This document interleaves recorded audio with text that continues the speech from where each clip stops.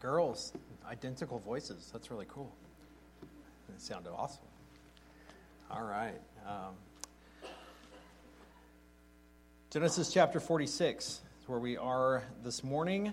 And I was looking through the remainder of Genesis. We only have 4 chapters left, and there's a lot of interesting things there.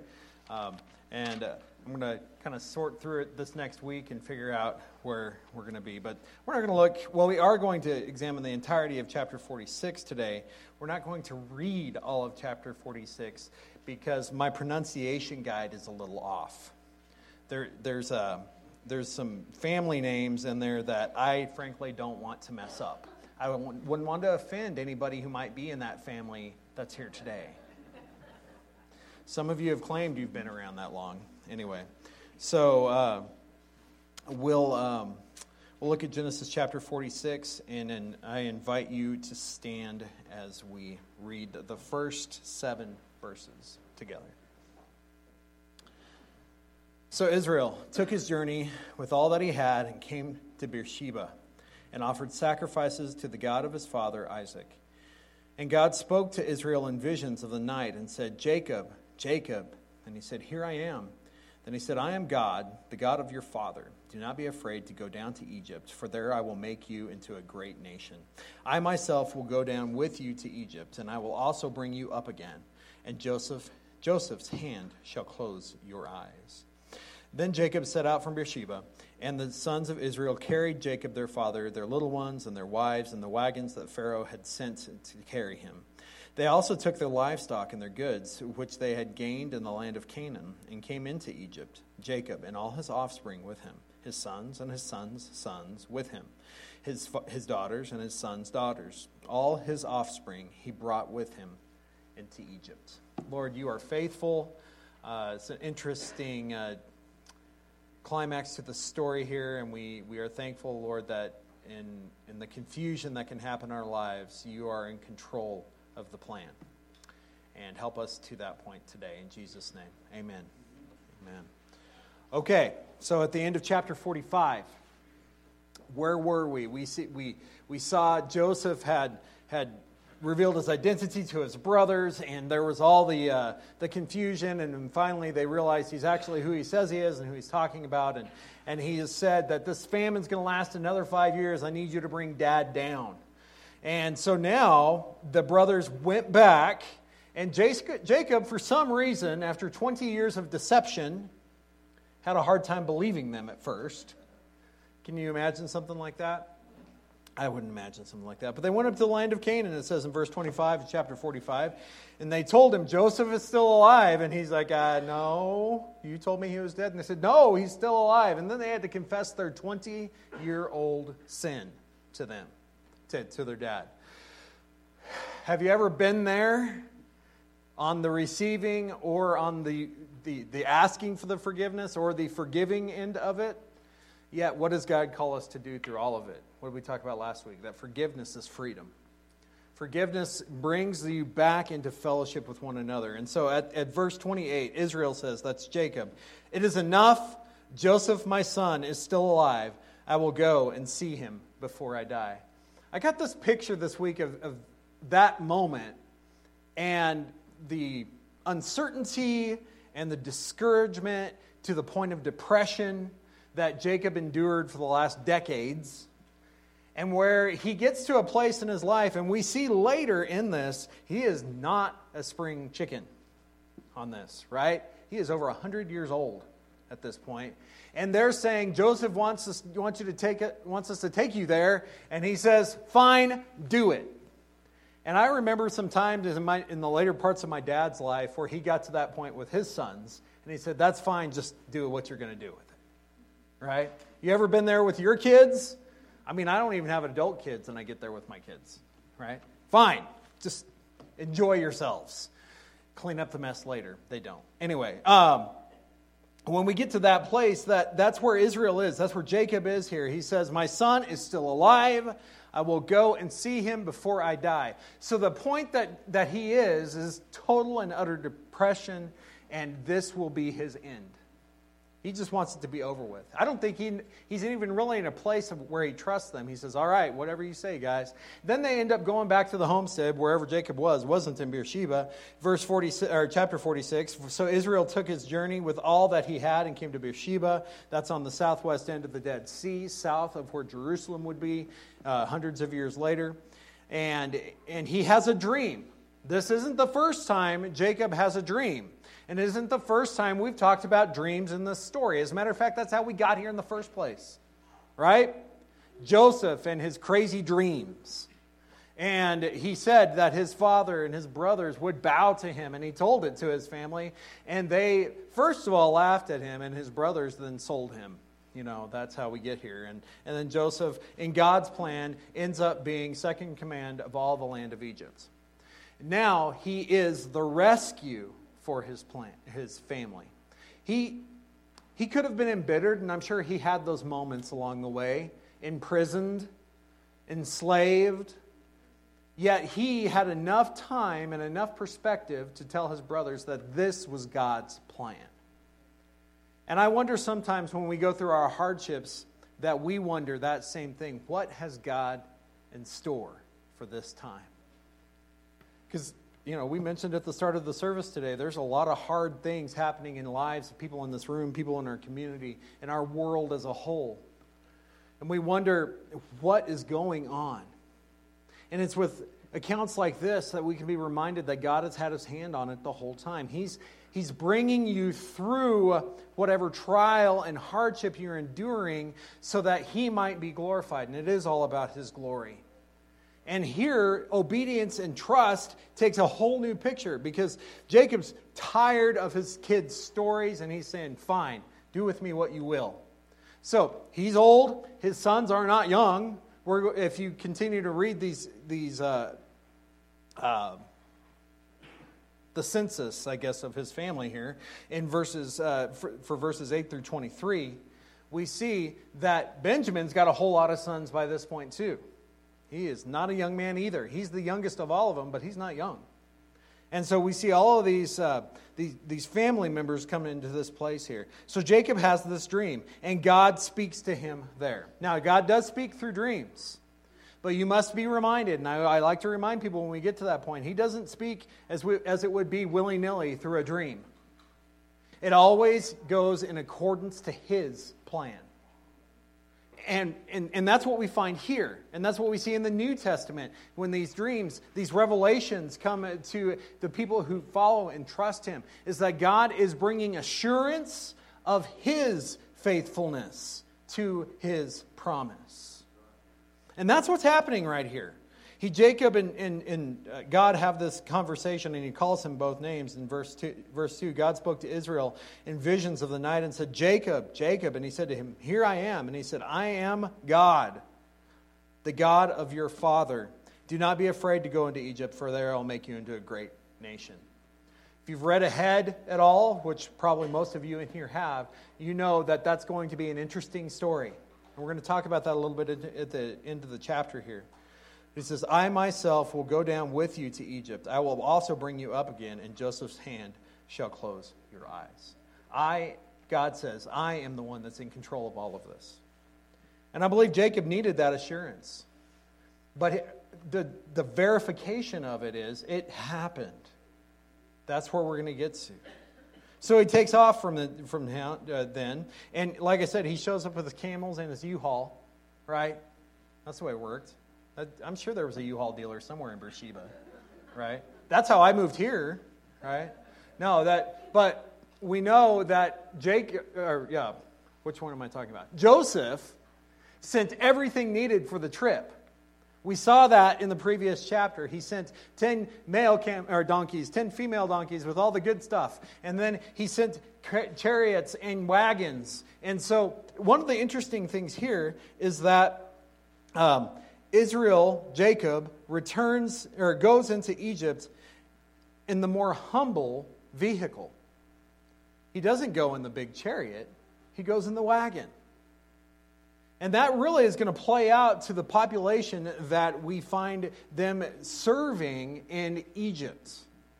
They are not Joseph may have rank, but his family does not. And there's strategy with that as well. He takes their wives and the wagons that Pharaoh had sent to carry him. They also took their livestock and the goods which they had gained in the land of Canaan. They came into Egypt, Joseph and all his offspring with him, his sons and his sons' sons, his daughters and his sons' daughters, and all his offspring he brought with him into Egypt. And then between verses 8 and 23, we see kind of a sentence. You can't talk. The roll call of the family. You know that big board on Grandma's wall that has how everybody's related to each other? It got real complicated here. So I just want to draw attention to a couple of characters in this story. Leah's kids take an interesting role. Back in chapter 36, I believe, if I'm right, it could be 38, we get there right. We had the account of 38, Judah and Tamar. Judah is the fourth of Leah's sons. The first three messed it up for themselves. Judah ends up being the one that carries the promise, the rank in the family. And you see his family listed in verse 12. The sons of Judah would be Onan, Shelah, Perez, Zerah. But and Onan died in the land of Canaan. That's an interesting story. Go back to chapter 38. And the sons of Perez were Hezron and Hamul. So, the line that the Messiah would come from comes from the less favored wife, right? And then you also have the daughter listed, which is, she's one of the things that happened to her are the reasons the first sons were lost their rank in the family. But these are the sons of Leah, it said that was before whom she bore to Jacob and Paddan Aram, together with his daughter Dinah. Altogether, his sons and his daughters there numbered 33. Now, when they say sons and daughters, they're talking generational. Okay, it's not all that. And then when we get to the verses 19 through 25, we see that Jacob mentions Rachel's kids especially. And in verse 19 it says, the sons of Rachel, Jacob's wife, Joseph and Benjamin. Now, Joseph was not on this journey, okay? Joseph was still in Egypt. The step of faith is that Jacob had to believe what the rest of the boys had to tell him, right? So Joseph is just part of the counting here. These are his children. Joseph in the land of Egypt bore Manasseh and Ephraim, whom Asenath, the daughter of Potiphar, priest of On, bore to him. And the sons of Benjamin, here they are, Bela, Becher, Ashbel, Gera, Naaman, Ehi, Rosh, Muppim, Huppim, those are fun names, and Ard. Well, why don't we pick those names when we name them? Get a cat, get a couple cats and name them Muppim and Huppim. There you go. Sorry. I always want to get a dog and name it Hazel Pony. That's one of the names later in the Old Testament. I'm sorry, that's bad, Greg. Okay.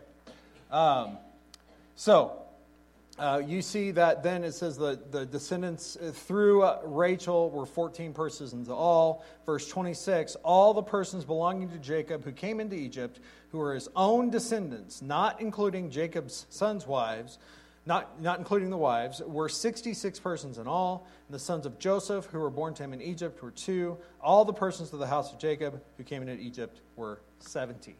Okay.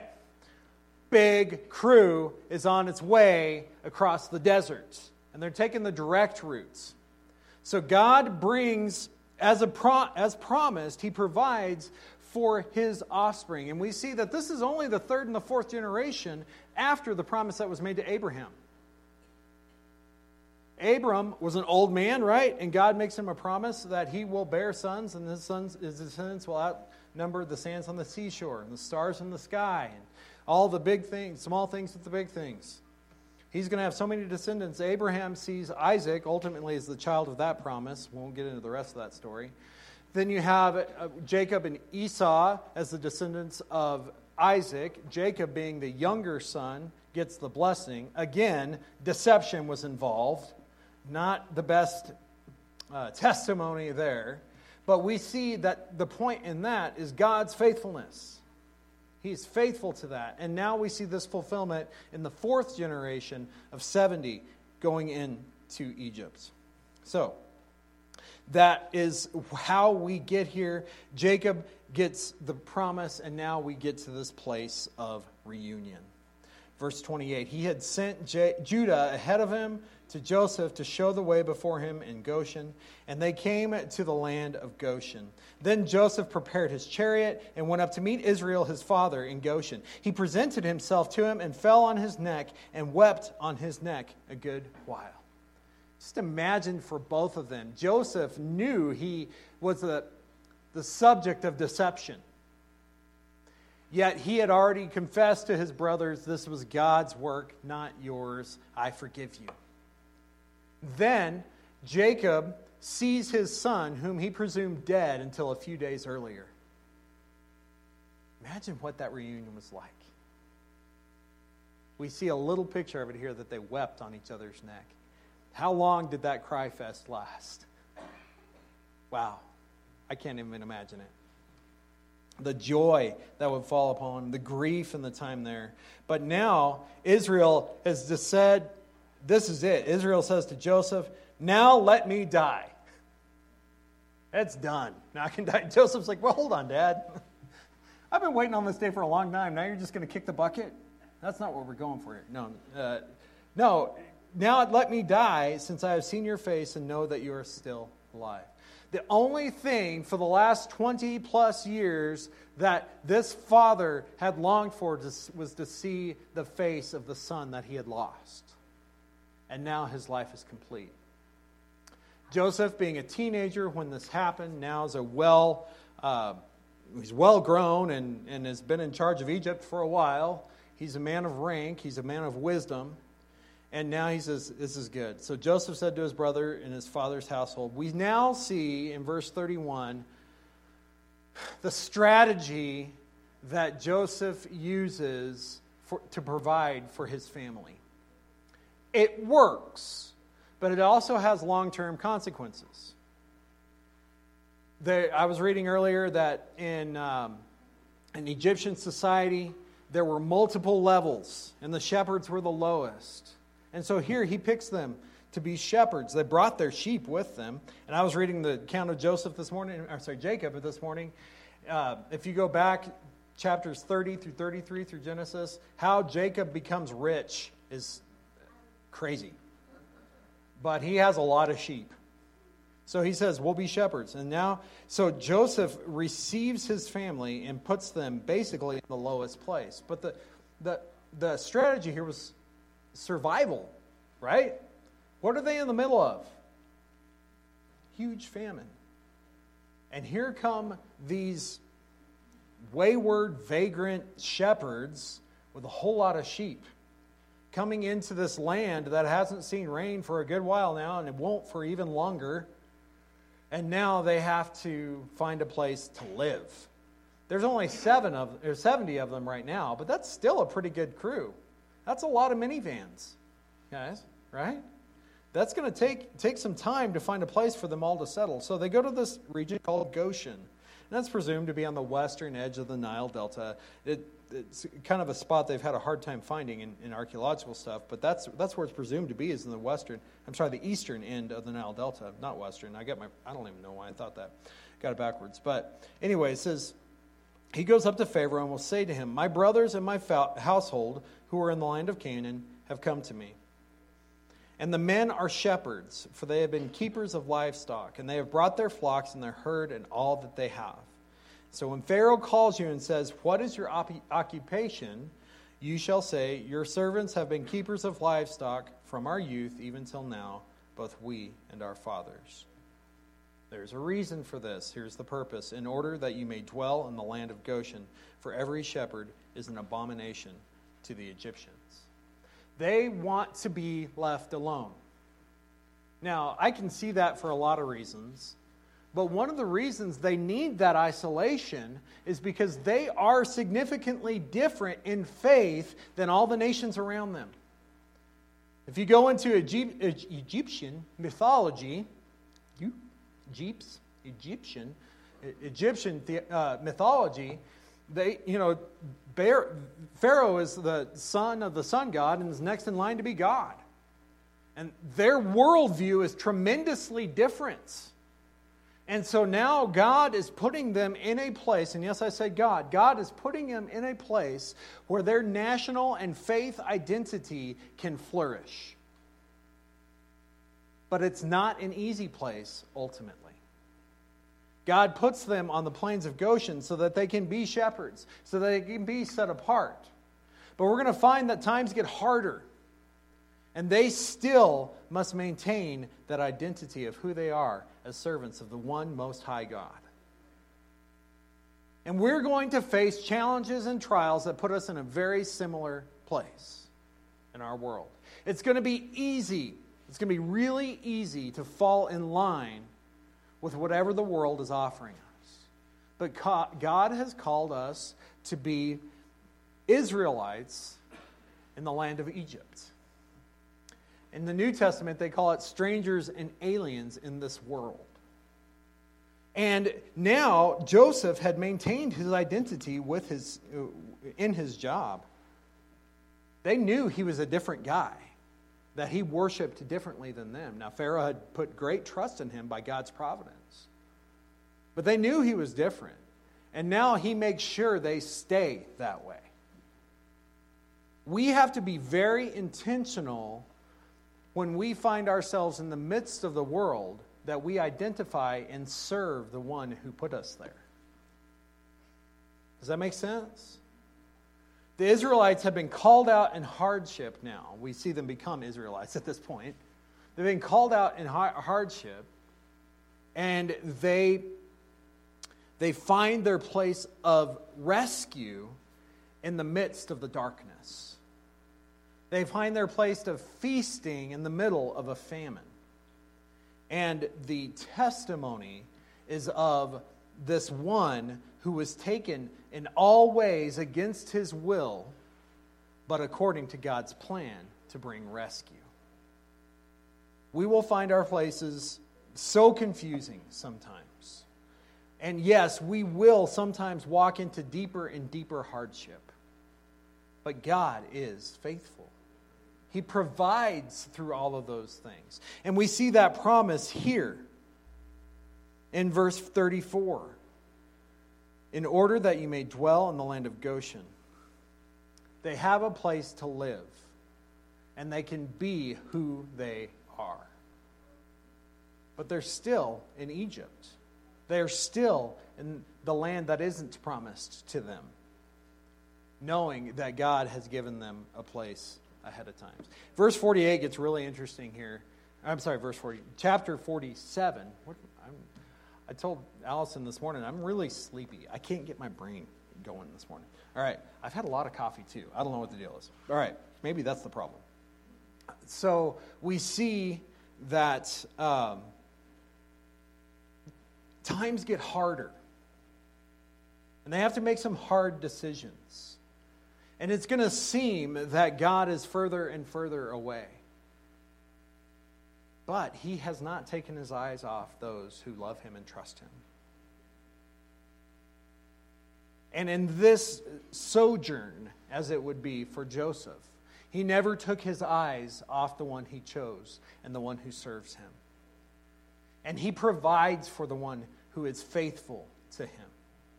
And he gives a way of escape in the time of famine, in the way of survival.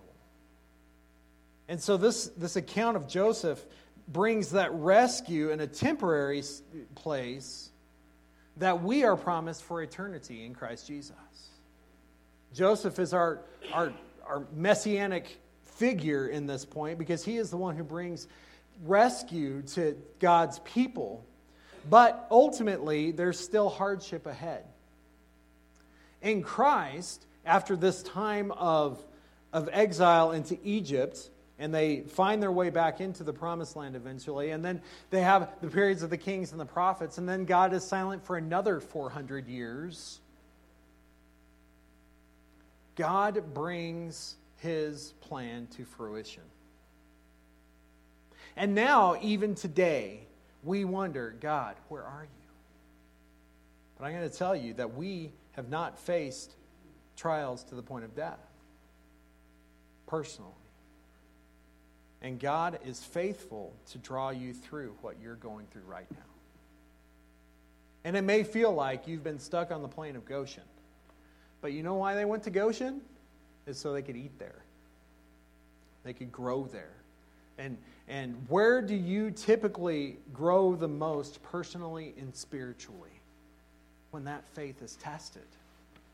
When that trial comes.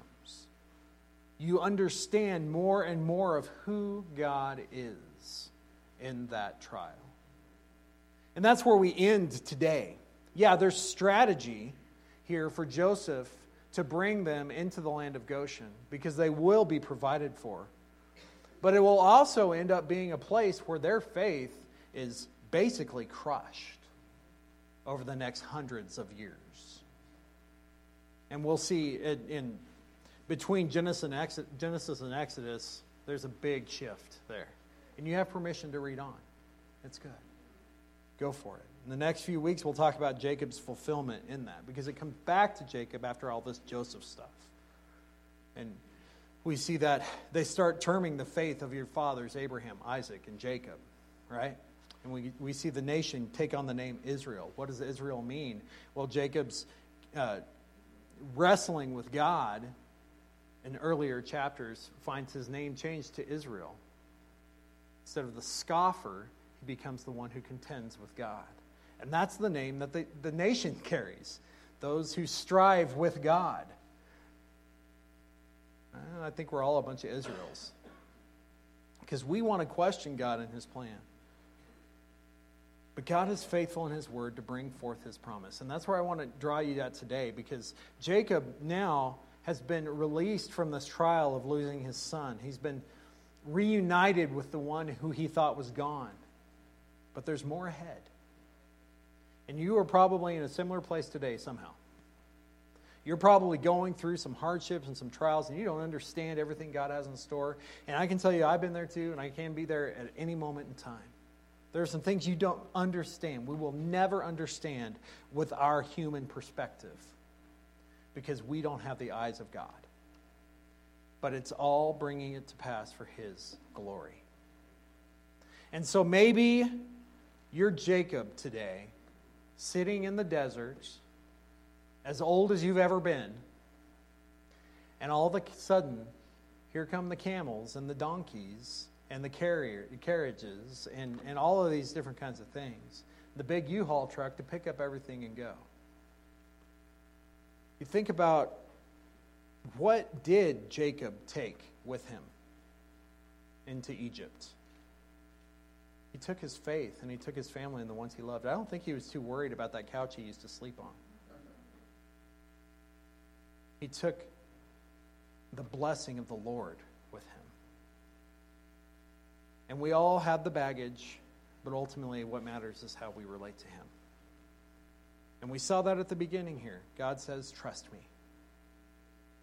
So if you're going through that trial, if you're going through that hardship, and I know so many people going through so many different things. As many people as there are in a room, there are trials. God's with you. He's going to give you strength. He's going to give you courage to walk in obedience to him. Trust him today. Let's pray. Lord, you are good to us. You are faithful. Thank you for your fulfilled promises.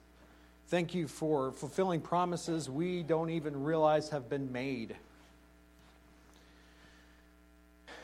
For seeing the rescue here of a people in your eternal plan.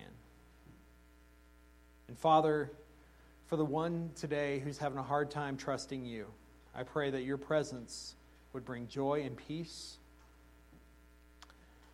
That maybe we don't see the end of that road, but I pray, Lord, we realize that you are guiding us on that road. Give us courage and grace. Thank you for your goodness to us. And may we bless you today. In Jesus' name.